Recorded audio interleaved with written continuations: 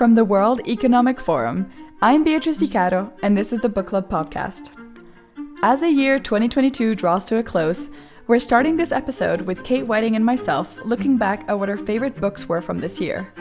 We'll also listen to key quotes and moments from the Book Club podcast episodes from 2022, and we'll also hear from World Economic Forum colleagues on what their best reads of 2022 were. Kate, welcome back. It's always a pleasure to have you join the World Economic Forum Book Club podcast. I'm really excited for this episode, starting with us having a chat about our own personal reads from the year. You know, I've been on Book Talk all of 2022, and it has recommended me some incredible reads, and I thought we could start off the last episode of the year looking at what we've read, what we've enjoyed, and take it from there. So Kate, I know this is a hard question, but what was your favorite book of this year and why? What is it about? Tell us. Thanks, Bear. It's so good to be back on the podcast with you. My first pick for books that I've read this year, I think this is probably the top one really, is called Can't We Just Print More Money? Economics in 10 Simple Questions. And it's by two economists at the Bank of England, Rupal Patel and Jack Meaning. So since 2017, the Bank of England has been on a bit of a mission to promote economic literacy around the UK.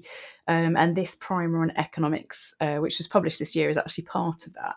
And it answers questions such as, why shouldn't I hoard all my money under the mattress? And whether economics can solve climate change.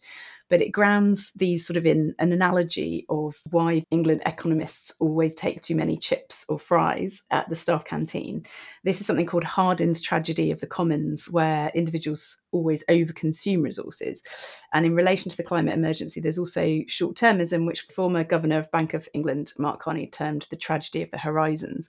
So it looks at inflation and interest rates and all these kind of questions that have come out of this year, really. So if you know absolutely nothing about economics and you want to start somewhere, this is somewhere I recommend that you start. It's a really, really good book. Great pick. What a strong start to the episode. That sounds really good. One to add to my list. If I were to give my first suggestion, I would go with Annie Ernaux's Getting Lost. I was raised in the French system, so I had heard of Annie Ernaux and her work, but I had never read Getting Lost, and her winning the Nobel Prize this year reminded me of her work, and I dived back in by reading Getting Lost, the diaries from more or less the year 1989 to 1990, and it tells the story of her affair with a Russian diplomat in Paris, and it is incredibly honest and raw, and the book is basically the pursuit of this affair of this man, and she's constantly trying to recreate their first night together. And she talks about things that, you know, at the time were quite taboo. And she's talking about female desire, death, abortion. And she does all of this without any shame and just tells the story as it is. And we get to know her and get to feel like we're talking to her in a cafe. And I really adored getting back into her work, and I'm looking forward to reading more of her books. So that would be my number one pick this year. And what about you, Kate? What's the second one on your list? Yeah, so I think similarly to you, I ended up reading, I know we talked about this before, quite a lot of non-fiction this year, just with one thing or another. But there was one book that stood out for me this year that was a fiction book that I read, and it's not recent. I think it was in the 90s. It's called How to Make an American Quilt by Whitney Otto, and there's actually a film of this book, and I came to the film first. And I don't know if you feel the same about this, but you often read a book or you see a film and then you're sure that the other one's not going to match up. And actually this time the book was excellent, and it more than did the film justice because I'd seen the film first. But the film stars Maya Angelou and Winona Ryder. I managed to find a secondhand copy of this book, and there's something really lovely about, so it was an ex-library book, and just holding a book that I knew loads of other people had thumbed through. And yeah, that just hopefully also enjoyed it as much as I had. It tells the stories of a diverse group of women in California who come together in a quilting group, as the name suggests. And it's about the sort of gritty reality of love, war, and racial injustice. And so it's just these brilliant sort of stories of these women, and they're all sort of knitted together, like, they're working on this quilt and there are threads that run through all of them. So it's just very heartwarming. Great, thanks for sharing. One more to add to my list for sure. My second book of the year would have to go to Ben Macintyre's Prisoners of the Castle, an epic story of survival and escape from Colditz. I really love reading about history and especially about the Second World War. So it's no surprise that Ben McIntyre has become one of my favorite authors. I've read everything from The Spy and the Traitor to Operation Mincemeat. I really have become one of his biggest fans, and it's no difference with Cold. The book presents a story about this prison where the German army used to hold the most defiant Allied prisoners, and it tells a story about their numerous escape attempts. It tells a story about, some of the most popular prisoners to the least popular, to class conflicts, alliances, and really shows day-to-day lives of these men in this prison. And there were fascinating stories about characters like an Indian doctor, the only Indian prisoner at Colditz, who went on a hunger strike. And there are so many fascinating aspects to life at Colditz, and the book goes right up to its liberation, and it's just an incredible book from Ben McIntyre, which I highly, highly recommend for any history geeks out there like me. So, Kate, back to you. What was your third pick of 2022? Okay, so the last one I guess that I picked from the year, and just to sort of show the variety of different things maybe going on in my life, this is called The Book You Wish Your Parents Had Read and Your Children Will Be Glad That You Did. And it kind of, I don't often find myself in the self-help section of bookshops, but this one, they nowadays turn books around facing out that are on the bookshelf, and this was one of those books, and it's written by a psychotherapist called Philippa Perry, who is the wife of the artist Grayson. It was updated in 2020. I am the mother of two children, so it was interesting from that perspective, but also as a daughter. So it works both ways around, obviously, and it's quite tough going actually, because you sort of feel like a lot of the things you're doing are wrong, but it's part of this movement that's called gentle parenting. And so it's sort of looking at how we are parenting children. And the core takeaway for me, and hopefully all parents, is this idea of rupture and repair, that actually repairing is more important than the rupture. So you just take time to make up and say sorry to children if you've got cross with them, and explain what's going on in your life and the stresses that you're under and why you maybe, got as angry as you did. And I guess it's just not treating children like they don't really understand what's going on. It's kind of giving them the benefit of the doubt, and validating their feelings and allowing them to feel and kind of recognize the feelings that they're having as well. So there were a lot of sort of good learnings for me in that as a mom, but also just, it was a really interesting book about psychology. Good. Yeah, another one to add to my list. This is proving to be quite a useful chat. But if I had to look at my last book of the year, I am going to cheat, and I'm going to mention two because there are too many. One which was a book that I read at the beginning of 2022, and it's Girl, Woman, Other by Bernadine Evaristo, the winner of the Booker Prize in 2019 and the first Black woman to win the award. I bought it when she won and then added it to the pile of books next to my bed that I tried to get through and just didn't get to it. And I must say, I really loved it. The book looks at a group of Black British women and looks at how their lives are intertwined, and looks at class, race, friendship, relationships, what it means to be a woman. It's a fascinating book that gives us insight into these women's lives, and the way she writes and the way you jump from one character to the other was something I just adored, and has to, her book has to go on my top list for 2022. So late to the party, but incredible read. And another one, again, just to cheat a little and to add a bit there, I'm on BookTok, and I spend hours on TikTok just seeing what pops up, and a lot of my book recommendations come from there. Some have been great and some not so much, but one that I loved and I saw everywhere and just caved was Jeanette McCurdy's autobiography, I'm Glad My Mom Died. Quite a strong title, and just an incredible story. I had obviously, I was born in 93, so I really grew up with the Nickelodeon sort of family of stars. That's So Raven, iCarly, and I remember watching her on her show and had no idea of what was going on behind the scenes. And the story looks at how she began her acting career way too young, and how she ended it officially in 2017. And the abuse she faced coming from her mother. And the book touches on a lot of, difficult subjects: eating disorders, abuse, mental and physical, and it isn't an easy read, but she tells the story with grace. And again, it's a very open, raw book. And as you can see from my suggestions, a lot of what I read is historical or autobiographical.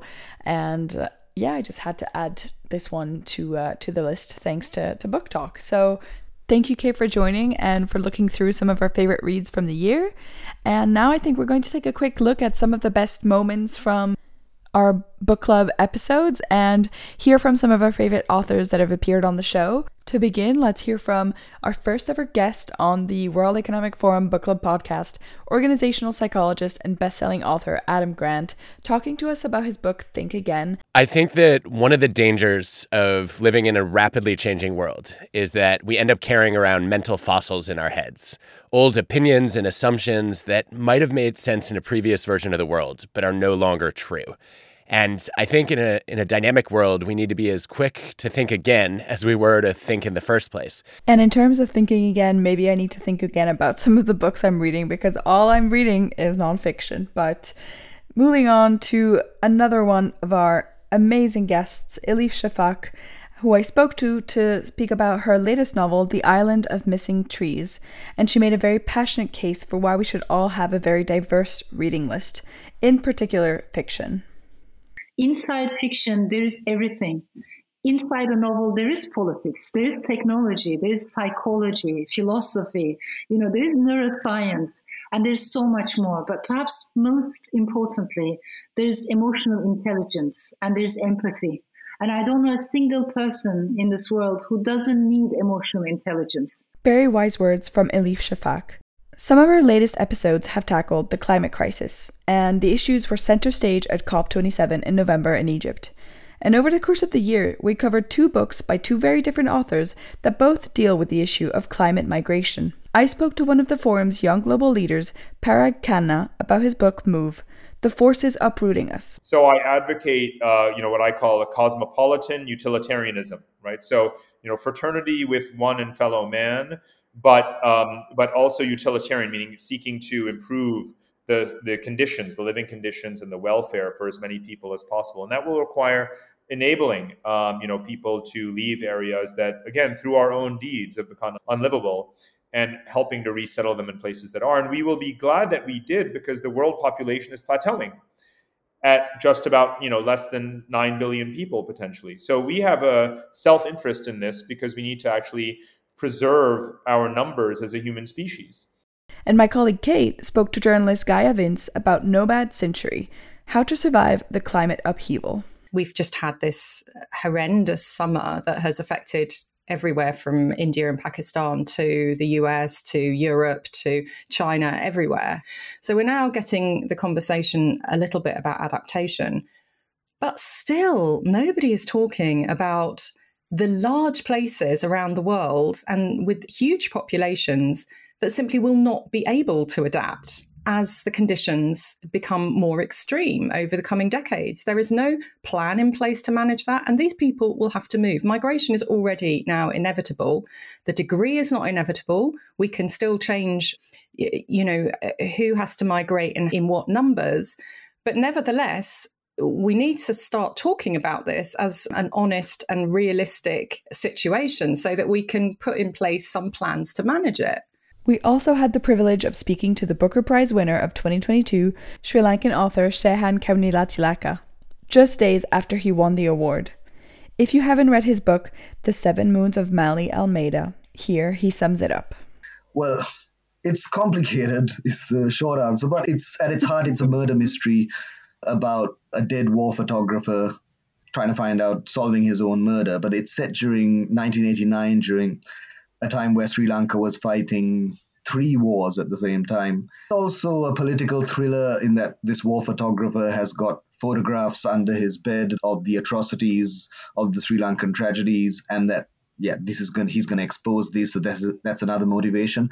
But also, it's an imagining of the afterlife. There's a love triangle at the center of it. There's a lot of ghosts and ghostly philosophizing and a few jokes, so many moving parts. But I think, in a sentence, it's about a dead war photographer given 7 moons, to make peace with his life. Each year, the Forum publishes the Global Gender Gap Report, which looks at how long it will take to reach gender parity in different countries and in different spheres, from health to politics. My colleague Kate spoke to 2 women authors about how we can reduce gender bias and reduce discrimination against working mothers. Journalist Jessica Nordell said the process of writing her book, The End of Bias: How We Change Our Minds, had a huge impact on her own perception of bias. I started writing this book thinking that I was writing a pure science book, and I was going to look at the research, and I was going to use all of my powers of scientific thinking and analysis to look at what worked and bring it to as many people as possible and, put a dent in this problem. I did not expect it to affect me as deeply as it did. And maybe that, that could have just been my naivete, my, missed self-perception, which I think many of us have.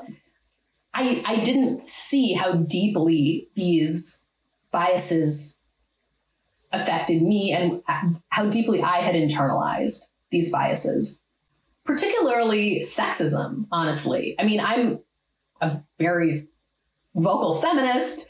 I have no problem speaking up. I, feel very confident as a woman. And yet I found that the more deeply I investigated the origin of the patriarchal ideas, the idea of male supremacy, which I talk about a lot in the book, when I looked at the origin of these ideas, I could see the ways that they had affected how I thought about myself, how I thought about other women, how I interacted with other women, the kinds of assumptions I made about other women. And that was a very, I almost want to say, kind of spiritually devastating realization. And women's rights campaigner and founder of Pregnant Then Screwed, Jolie Brearley, explained what the motherhood penalty, which is the title of her book, actually means. The motherhood penalty is actually a term that's coined by sociologists, and it's about the systematic disadvantage that women encounter in the workplace when they become mothers in terms of pay, perceived competence, and benefits compared to other workers. So essentially, the motherhood penalty is, for me, it is the gender pay gap. Motherhood penalty makes up, some studies have shown, 80% of the gender pay gap.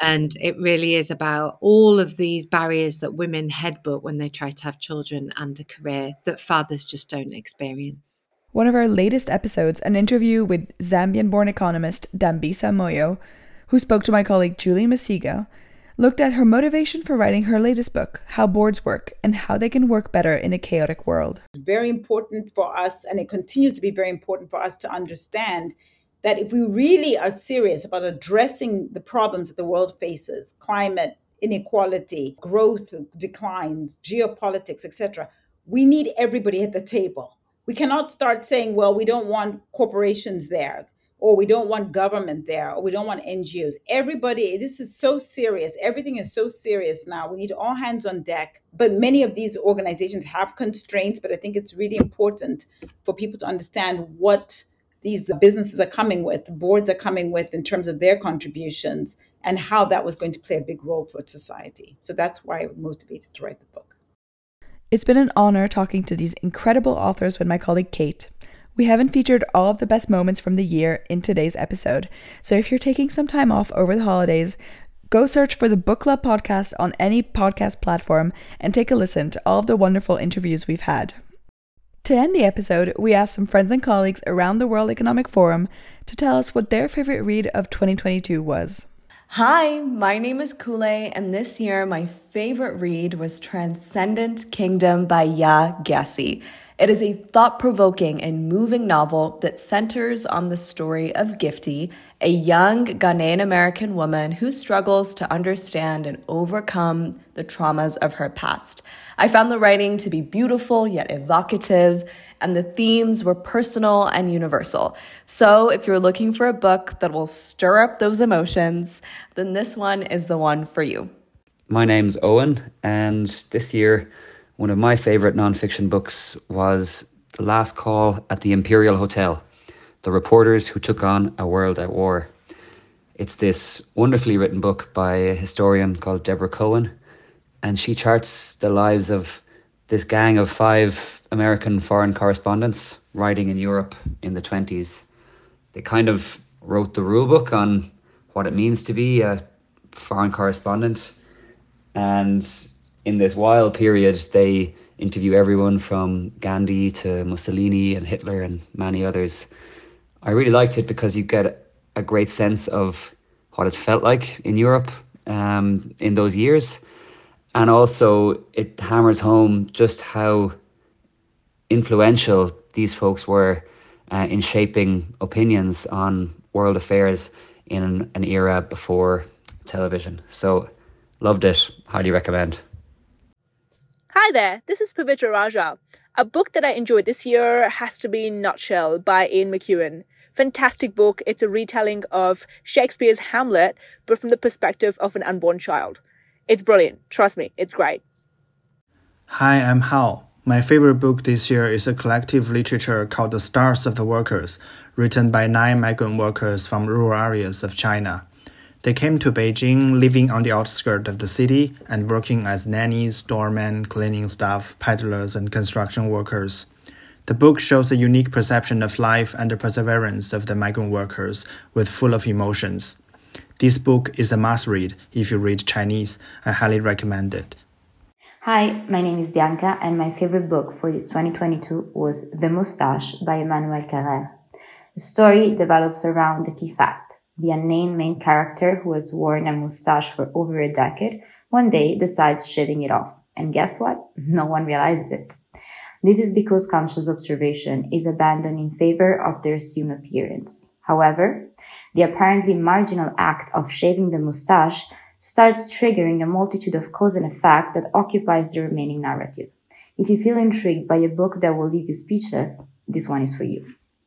Hello, my name is Abdullah, and my book recommendation for 2022 is written by Moroccan-American author Leila Lilami, and it's called The Other Americans.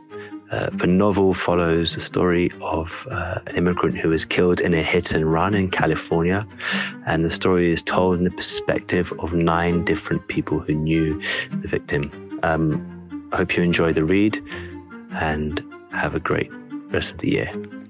Great suggestions, and echoing Abdella's thought at the end there, we thank you so much for listening to the World Economic Forum Book Club podcast throughout the year. Hope you have a restful holiday period, and don't forget to come back in 2023 where we'll be dropping even more exciting interviews with authors. Don't forget to send us any suggestions for authors you'd like us to feature, and as always, leave us a review, search out our sister podcasts, Radio Davos and Meet the Leader. Big thanks to Gareth Nolan, who produced this episode and many of the other book club episodes. Thank you to Robin Pomeroy, our podcast editor. Thank you all for listening, and goodbye.